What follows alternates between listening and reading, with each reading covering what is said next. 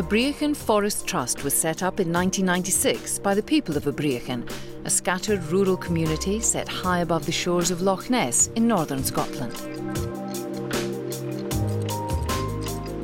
Originally set up to buy some 500 hectares of commercial forest and open hill, which the Forestry Commission had put up for sale, 10 years later, Abreachan Forest is the largest community-owned forest in Scotland. Abreachan was the first community in Scotland to successfully purchase forest from the Commission, which it achieved by attracting funding from a wide variety of public and private bodies. We started off with just a loose group who were looking at the possibility of doing this. Initially it was quite hard. It was not something that was generally done back then. We're talking about the mid-90s. It's a common idea now, but then it was something new and strange, and the powers that be didn't think it was a sensible thing to do, so we got a lot of resistance. But there were political changes and it all started to happen. Planning stages were having an original meeting to see if there were enough people interested, and there were enough of a small core that were interested. And what we were interested in at the beginning was just to ensure that an access agreement was written into the sales particulars, and that's really as far as we wanted to go, just to make sure that we did have continued access, because up until then 1 or 2 large acreages had gone for sale, and then padlocks had gone on gates. So, we were sort of worried that that might happen to this bit of forestry land that was coming up for sale. This small community, 130, 40 people, and I suppose those early meetings there was only about 40 folks turned out, but they were sort of a mind to say, oh well, what have we got to lose? And we did have things to lose. If we didn't buy the forest, there were two interests that we knew of. One was a big timber firm which had just come in, gone out, taken timber and maybe replanted the same. The other one was a Spanish shooting consortium, and while I'm quite happy for Spanish shooting consortiums to shoot away somewhere, I didn't want it in my backyard. We'd always had access to that hill that we call Abreachan Forest. It was the old peat cutting grounds and common grazings for the village. We always felt as if we owned it, even though the Forestry Commission did. And when they said that they were going to sell it and that at that stage access could be denied, that was really what sort of galvanised us into saying, yeah, let's have a go at this and see what we can do. And a lot of talking thrashed out the various objectives that we wanted to get. We were able to refine it down to a number of different areas where we wanted to see benefits accrue. We wanted public access. We wanted environmental improvement. We saw ourselves taking part in the restoration of native woodlands in the Great Glen, and we wanted educational benefits out of it. So we developed all these ideas and we put it together into some sort of coherent package. The community had to work quickly to meet the deadline for applications to purchase the land. They also had to engage with the requirements of various potential funding bodies. The closing date was about 8 weeks from when we first became aware of it, and I think we had to work very quickly in that respect. So we didn't use planning tools then. They weren't truly in fashion then. I mean, we were sort of ahead of the game as far as that was concerned, ahead of the access legislation game as well. So in that respect, we were finding our own way. But because we had such a head of steam up and we were getting places, we evolved, to be perfectly honest. £117.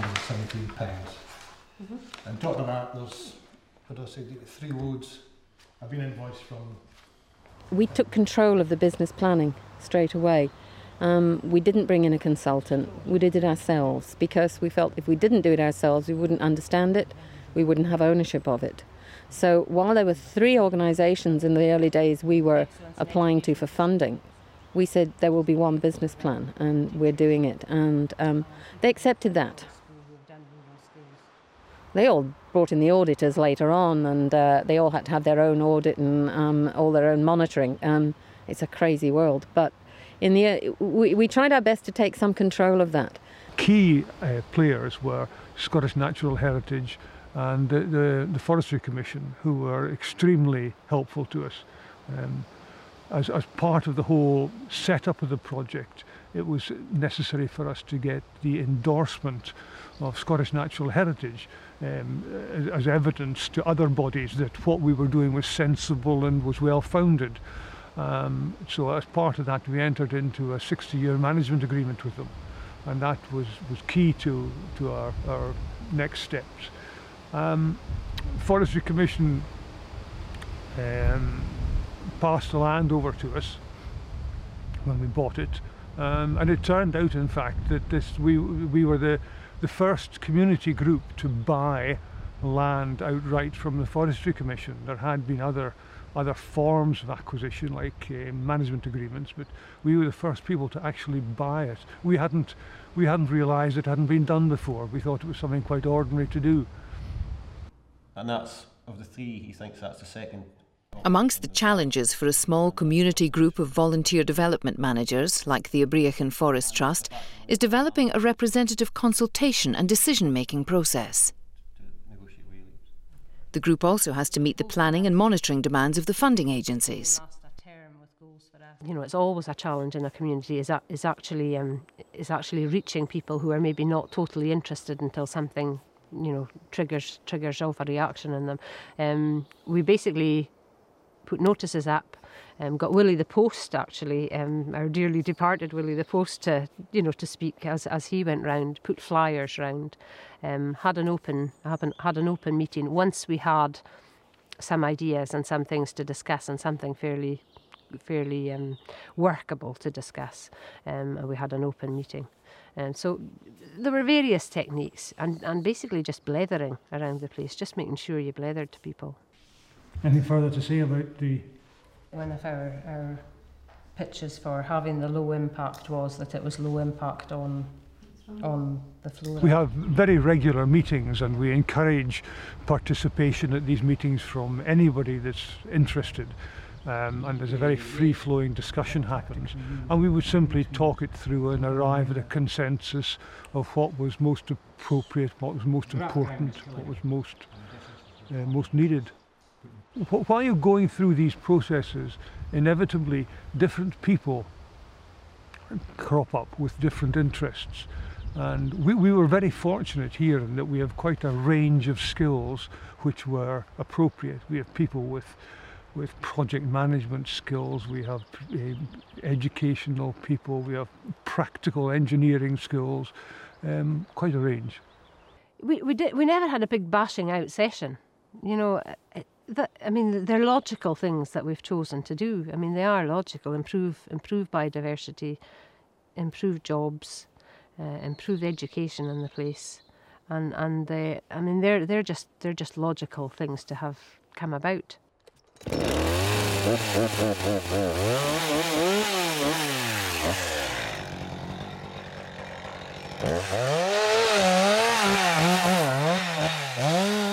We were part of the Millennium Forest for Scotland, and because we had become involved in funding through that source, one of our early priorities was actually replanting this lodgepole that you see around here gradually with native tree species. So that was one of our early priorities, and ensuring jobs were created in the process. So rather than wallop it all down at once, you know, do it in a slow and gradual way so that there was local employment outcoming. And the other priority, sort of given that one or two of us were quite keen on education, was making sure that we got people to come out and learn in the environment.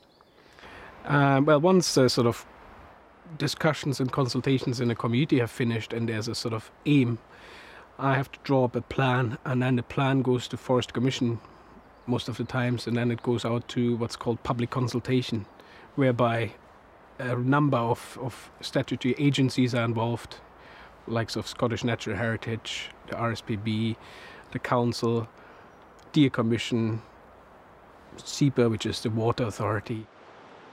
There's obviously the three sort of strands, forest economics, forest amenity, and the social aspect. And what we did here was we zoned the forest, where there's the priority area for the environment, and where there was the area for recreation, and where there was the area for economics. Now, that doesn't mean that they're excluded from the other zones, but the priorities are set, on the forest, And that was just decided on practical issues, access, or where people think is the nicest part of the forest, or where there's, nature conservation interests, like sort of on the hill where there's black grouse,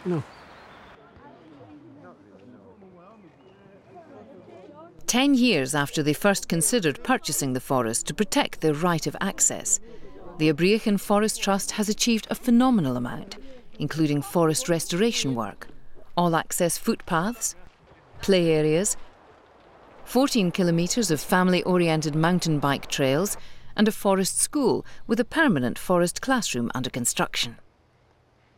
Well, the vision of Forest School is to actually allow as many people as possible and a diverse range of age groups and abilities the opportunity to come out into the forest, practice various craft skills, introduce them to various craft skills, and help them sort of develop a bit of self-esteem, a bit of communication skills, these sort of things, because they have to interact with the rest of the groups. And bearing in mind that Forest School comes into its own really with groups that perhaps aren't in the traditional school system. Perhaps they're guys that are just on the periphery, and these type of Forest School skills are unique for them because they match their learning styles. They're kinesthetic learners, they learn by doing, and that's where Forest School definitely comes into its own.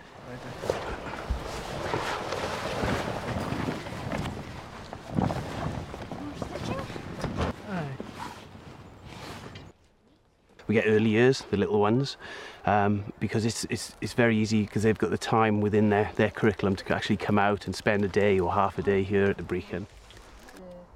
But also guys with sort of emotional difficulties, learning difficulties, where Forest School can help them develop communication skills. I've worked with Forest School groups where you take a guy out and you spend 3 weeks, and at the end of that 3 weeks, all he's done is learn to bang a nail in, and he's developed coordination between that hammer and that nail.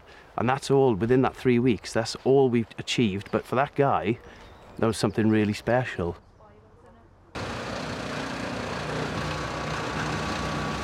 The Trust's management skills have evolved over the years as they've learnt to work in partnership with a range of funding organisations and develop such a variety of projects while still keeping sight of their original priorities.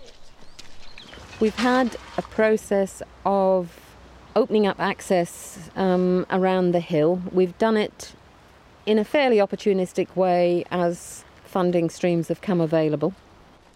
We very soon learnt that we had to have people who were dedicated to the work in the forest, so we had to hunt up the money for that, and the Big Lottery Land Fund was very useful for that. So that has helped us thin the forests and keep Andy, who is a local crofter, employed with the fencing, the thinning, the forwarding. It also gave us a part-time forest officer, and Hamish keeps the place tacked together, works with the work placements that we get, and takes on the sort of making it happen job. The planning and the funding applications and the thinking through new decisions has always been the board of directors here. It isn't always. You can sometimes bring in development officers and they tend to bring forward the ideas and drive the business. Not here. It's tended to be the board of directors, and it's tended to be their ideas and enthusiasms. No problem? There was no problem that was reported to me, but Liam actually... The Trust seems to have found a way of managing the development process to date in a smooth and uncontentious way. They've prioritised building consensus over making decisions by majority voting. We've never really had a huge amount of conflict at all. We've always listened to what local people have said. We always make sure we have a rotation of directors as well, so that we've always got somebody new in, somebody that's living in the place, and we always make sure that we listen to, maybe not overt criticism, but just something, a whispering that you hear, and make sure you listen to it. So, for instance, the bird hide isn't right out on the water's edge because we had to be sensitive that people with binoculars weren't going to be looking into sitting room windows. So that's why the bird hide is slightly set back from the water. We have tried very hard to do everything by consensus, because I feel very strongly that in a community environment, voting is divisive. It leads to dissension. It's quite important to achieve a consensus over what's going to happen. It does sometimes lead to an awful lot of talking. Some of our meetings in the early days did go on for a very long time, but we were able to achieve a consensus whenever we absolutely had to.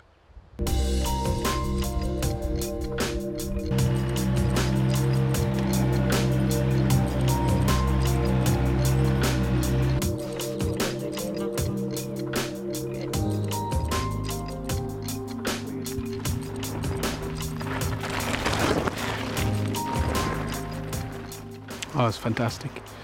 I mean, I'm delighted I'm involved, obviously, but I think it's a great success story for anybody in the north of Scotland, or maybe even Scotland, It's been very successful in converting a very non-descriptive forest plantation into something much more exciting, Very successful in attracting a lot of funding from various agencies, very successful in maintaining jobs in the community and enhancing the environment of the plantation.